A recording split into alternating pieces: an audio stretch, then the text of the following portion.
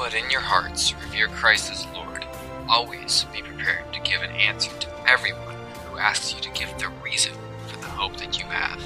But do this with gentleness and respect. 1 Peter 3:15, NIV translation. Welcome to the Defender's Digest.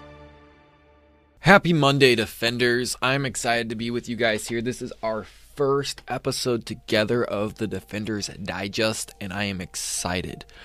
Today I wanted to start off with something that's near and dear to my heart, that's very valuable, very important, and there seems to be a bit of mystery around it.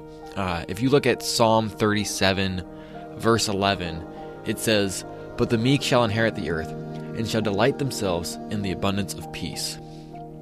So, oftentimes when we talk to people in our culture today, in our world today, if we ask them what the word meek means, they tend to think that meek has something to do with weakness. They think that meek is timid, meek is shy.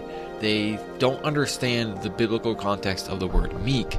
And this is something that I think is of vital importance to us as Christians that we clarify, because meek, honestly, earnestly, should be one of our biggest goals in life. Now, obviously, our goal as Christians is to reflect Christ, and that's what we're doing here. So what does it mean to be meek? Well, it turns out that in the biblical context, if you've never heard this before, it turns out that in the biblical context, meek is not something to do with weakness. It's not something to do with timidness or shyness or letting people walk all over you. No, meek is actually a really profound idea.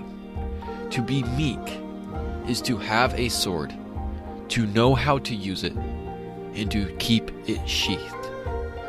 So, in order to be meek, you need to be powerful. You need to be strong. You need to have a weapon at your disposal. You need to be skillful. You need to be intelligent. You need to know how to wield that weapon.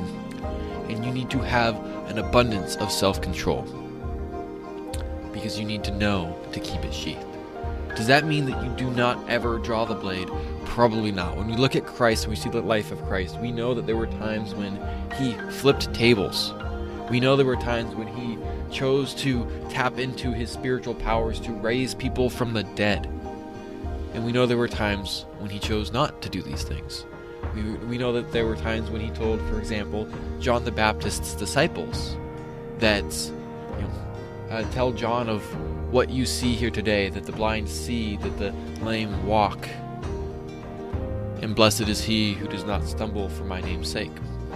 That's a paraphrase, but what he's really saying to John in this moment is to his disciples, because the disciples came and said, "Are you the one we are looking for, or should we seek another?"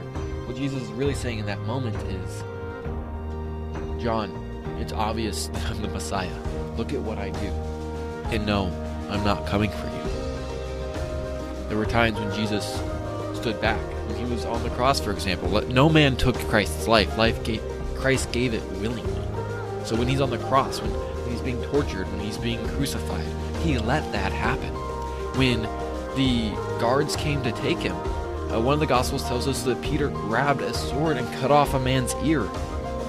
Christ stopped him and said, "Peter, don't do that." And then he healed the ear, and then he went willingly.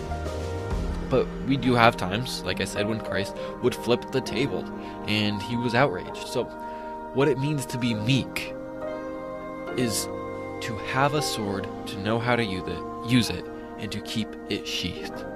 I know what I'm doing. I know how to do it. I'm powerful. I'm in control. I have the skills and I have the weapons to be a weapon of mass destruction, a weapon of chaos. And I have the skills to do it effectively. And I have the self-control to not use it at all. It's the notion of being a warrior in a garden. It's better to be a warrior in a garden than it is to be a gardener in a war. That's a quote from Bruce Lee, but he was onto something there. The meek shall inherit the earth. Those who have a sword, who know how to use it, and who choose to keep it sheathed, shall inherit the earth. That's all I have for you guys this week. I love you all. God bless.